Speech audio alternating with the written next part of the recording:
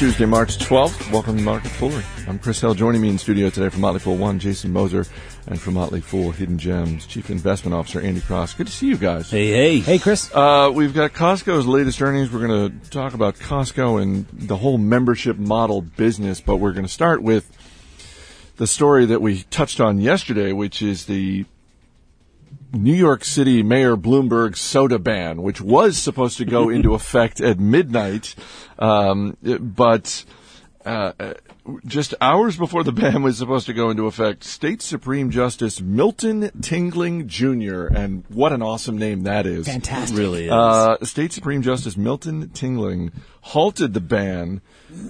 He called the proposed regulation arbitrary and capricious, because it applied to some drinks, but not all of them. It applied to some food establishments, but not all of them.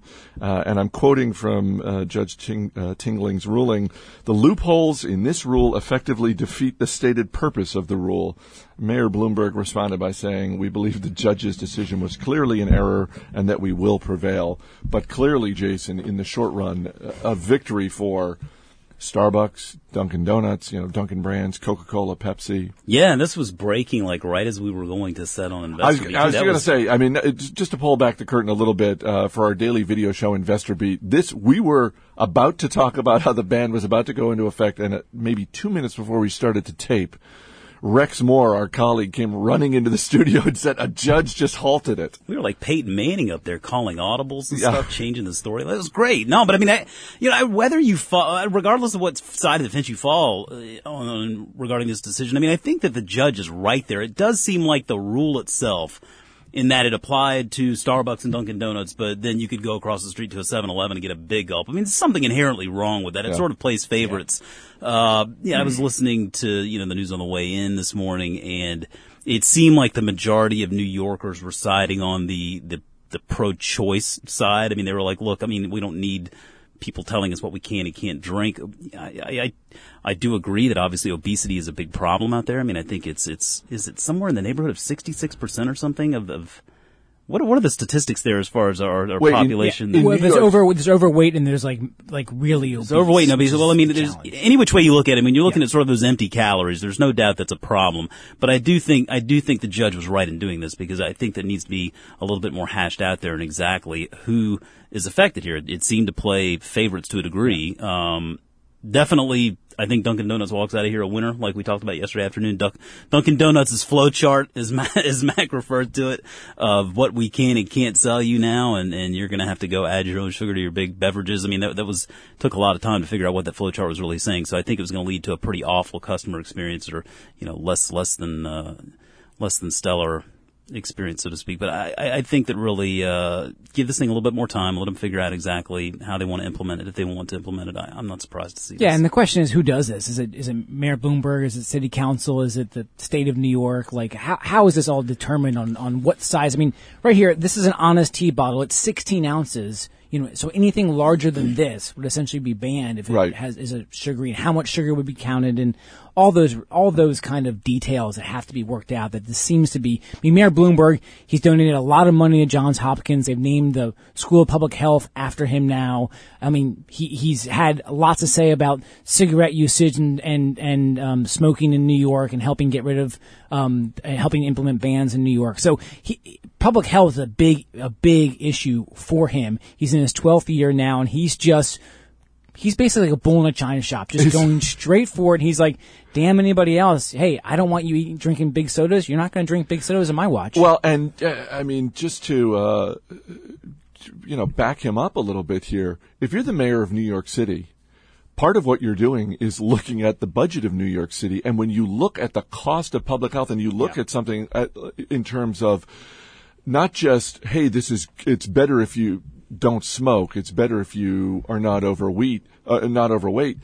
He's also looking at it from the standpoint of, hey, this costs our city. This is costing us hundreds of millions of dollars. Yeah, and if you look at it from the smoking perspective, so he worked to get the ban on smoking inside, and I think that anyone would agree with that. You're looking out for the public for the public's welfare there, smoking inside. You're not telling people they can't smoke, they just can't do it inside. And something where you're getting calories listed for menu items, I think that makes sense just from the perspective that you're educating consumers. We're not telling anybody what they can or can't buy. We're just simply offering you more insight and helping to educate you more. And I think that's where a lot of people felt like this maybe crossed the line, the judge included, is that you were going past the point of educating the consumer in going to where you were essentially telling the consumer what they can and can't get, and then to top it all off, it did seem to sort of have sort of that favoritism in that you had options. It's just that you had your Starbucks and your Dunkin' Donuts that were going to be affected by this more than your 7-Eleven, so to speak. So I think that was where the real problem. Here's the investor take on this, Chris, is though this is a shot across the bow. I mean, if you're Pepsi, of which I own, if you're Coke, if you're Yum Brands, if you are anyone who is selling products that may be in the bullseye of the public health, watchdogs, you're paying attention to this because this may impact exactly what you're going to be selling over the future. And I think any person who invests in those companies, including myself, has to be looking at this as an issue for investors. Absolutely. And I think that while this was a victory for Coke, Pepsi, Starbucks, Dunkin' Brands, as we've talked temporarily, about, it seemed like the most shallow symbolic victory possible. I mean, and I was in favor of the judge making the decision that he did.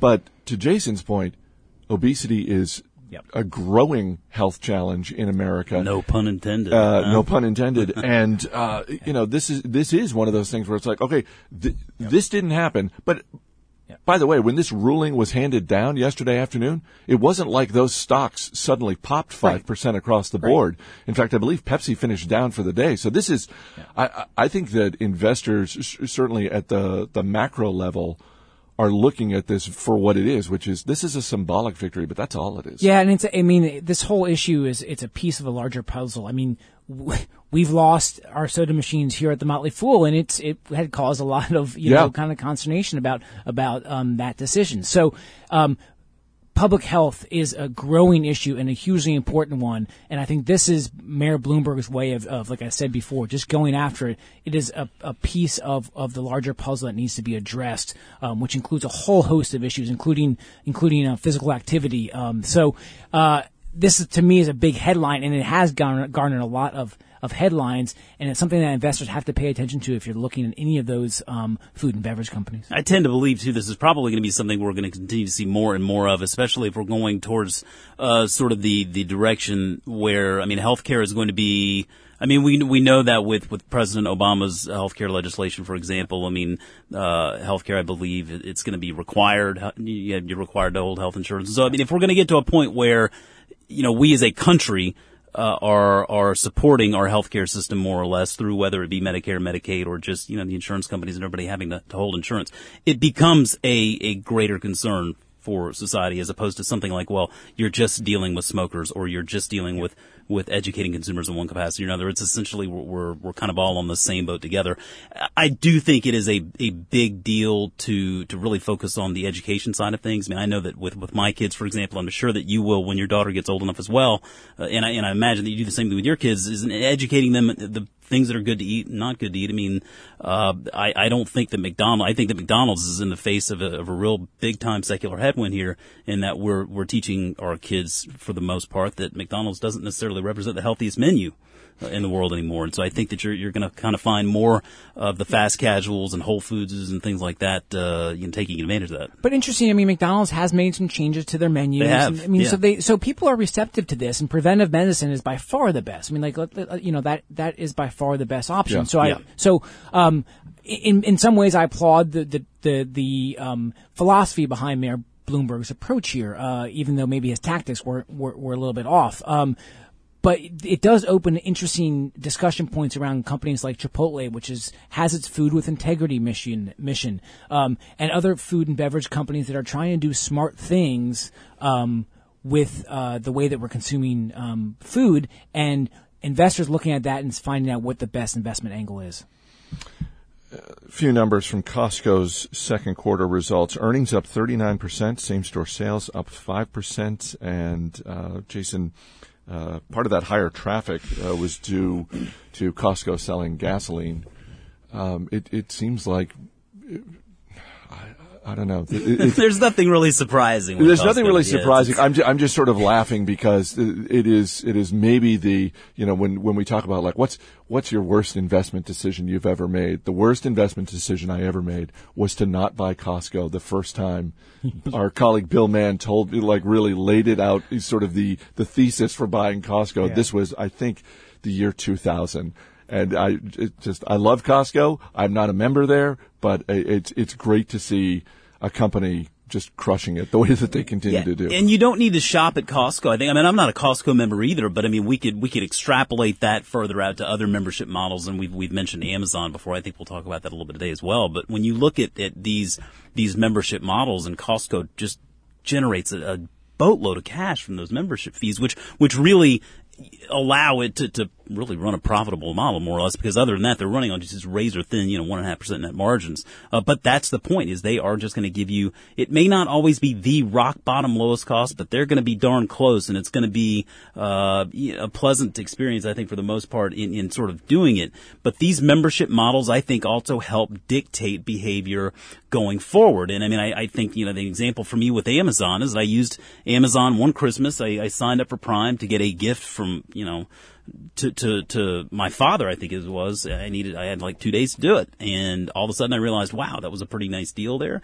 I figured out later on that just in 3 months alone of toilet paper and paper towels, that pays for Prime in my house. Yeah. And so the rest is just gravy. And so now Amazon all of a sudden has me essentially for life. And I think Costco is the same way. They have a lot of people for life. They'll be able to sort of incrementally bump up those membership costs as time goes on. They don't have to do anything crazy, and people will probably still pay it, and life will go on. I think the one concern I would have with Costco is really at what point their store base sort of reaches a maturity level, because once it does reach that maturity level, then you're looking at a concept that really probably doesn't have a whole lot of growth left. Yeah. Granted, they do generate a lot of cash and can still return a lot of that to shareholders. Interesting is you probably can't buy a smaller size soda in Costco than 16 ounces. Yeah.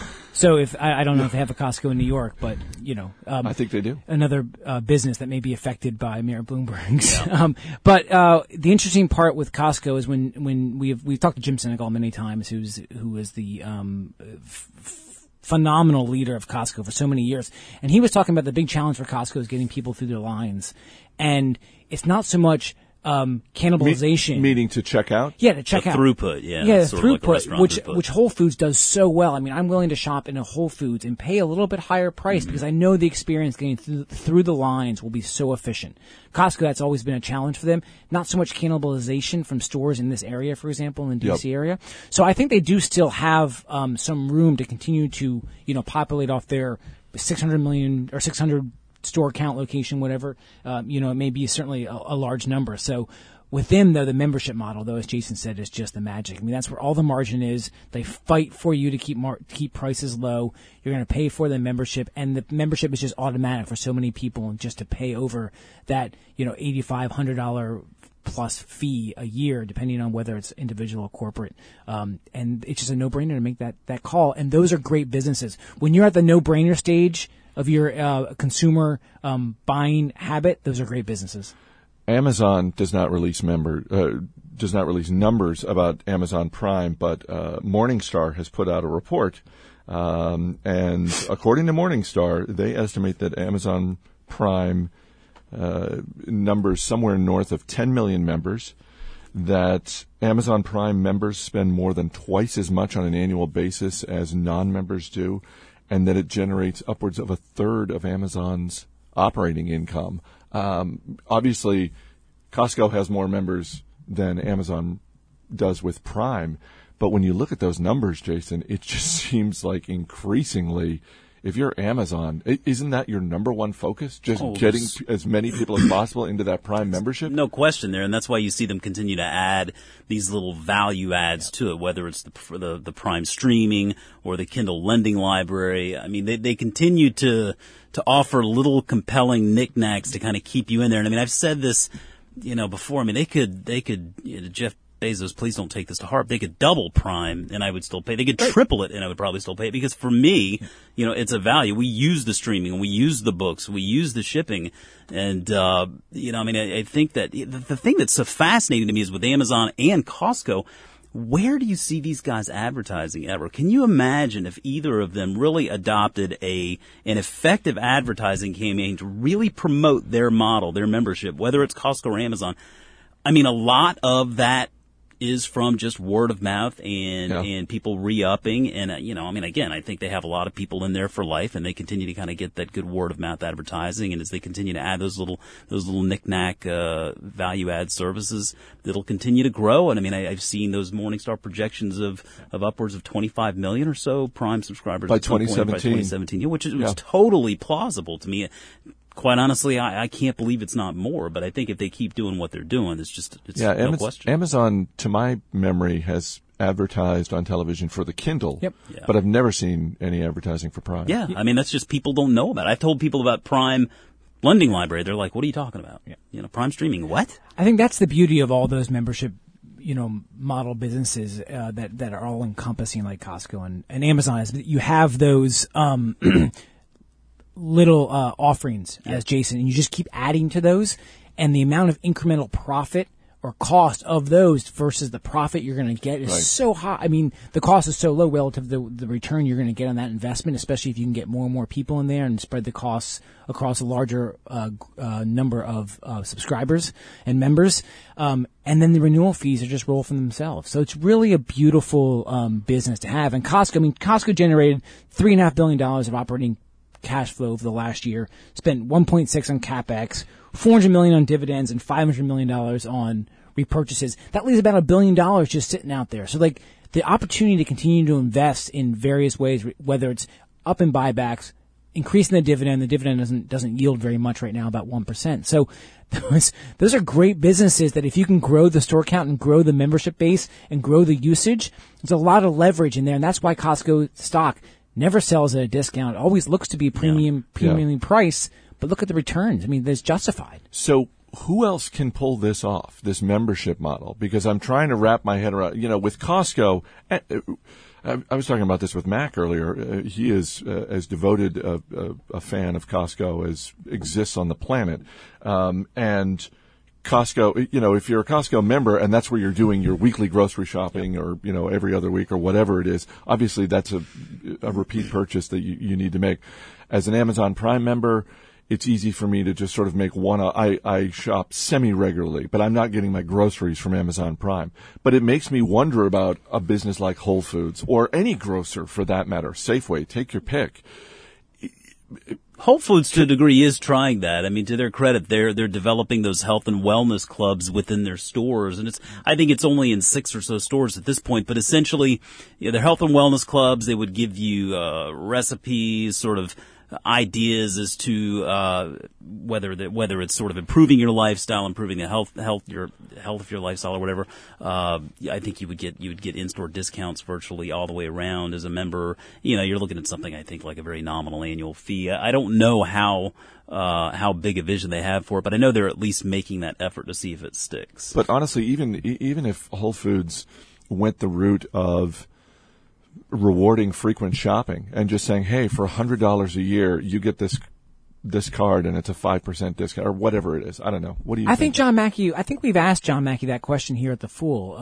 Not to name drop? Well, no, I think when that I was question's hanging been out asked. with the founder of Whole Foods. Oh, I don't hang out with John CIO, Mackey. When he came by our office, we're fans of John Mackey and certainly fans of Whole Foods. And I think the question has come up, like, why don't you offer more kind of membership rewards, basis? And the question really is, do they need it? Like, do you really need that? If you're Safeway, or you're right now, the way that they work is that kind of membership, you get discounts, and Whole Foods doesn't work on that. That's not their MO, and it shows up in their margins. So, and another grocery chain doing a similar one to Costco. Costco spent years building this distribution platform, offering fewer items, fewer SKUs, far fewer SKUs than other stores, keeping their prices low. Like, very little marketing. I mean, the story of Costco is a thing of beauty and often underappreciated, but it doesn't happen overnight. So that membership model, while people may be like, oh, I'll just tack on a membership model onto my, existing business, Right. that may happen with one company in the world, and that was Amazon, when they tacked on Prime. And they've done it very well, and it's been very successful. That doesn't happen with every other company. That's one reason why Yeah. Amazon is such a great company. Normally, it's founded on that concept. Yeah, usually it's founded on that, PriceSmart down in, not PriceSmart, sorry, the Latin American version of That's Costco. PriceSmart, isn't it? Is it PriceSmart? Yeah, I think PriceSmart, it's yeah, sorry. PriceSmart. That was founded on that concept because it was Saul Price who was the mentor of Jim Sinegal. Senegal, yeah. So that was founded on there, but it's very hard to just tack that on and make it a meaningful, really truly differentiating experience for that company. Amazon has done it, and they've seen some great success with Prime. Costco was built on, but it's hard to answer your original question, Chris. It's hard to just tack that on. Speaking of the story of Costco, for anyone of our dozens of listeners interested, CNBC, they do great primetime documentaries, and they did one, I think it was a year or two ago, about Costco and sort of behind-the-scenes look, and it was fascinating. And I look at Costco, when we talk about innovation, frequently we're talking about Apple, Google, we're talking about technology companies. That's a great illustration of how Costco is an incredibly innovative company. They're just not doing it in the way that we normally think about. Yeah, absolutely. Jason Moser, Andy Cross, guys, thanks for being here. Thank you. As always, people on the program may have interest in the stocks they talk about, and the Motley Fool may have formal recommendations for or against. So don't buy or sell stocks based solely on what you hear. That's it for this edition of Market Foolery. Our producer is Costco fan Matt Greer. I'm Chris Hill. Thanks for listening. We'll see you tomorrow.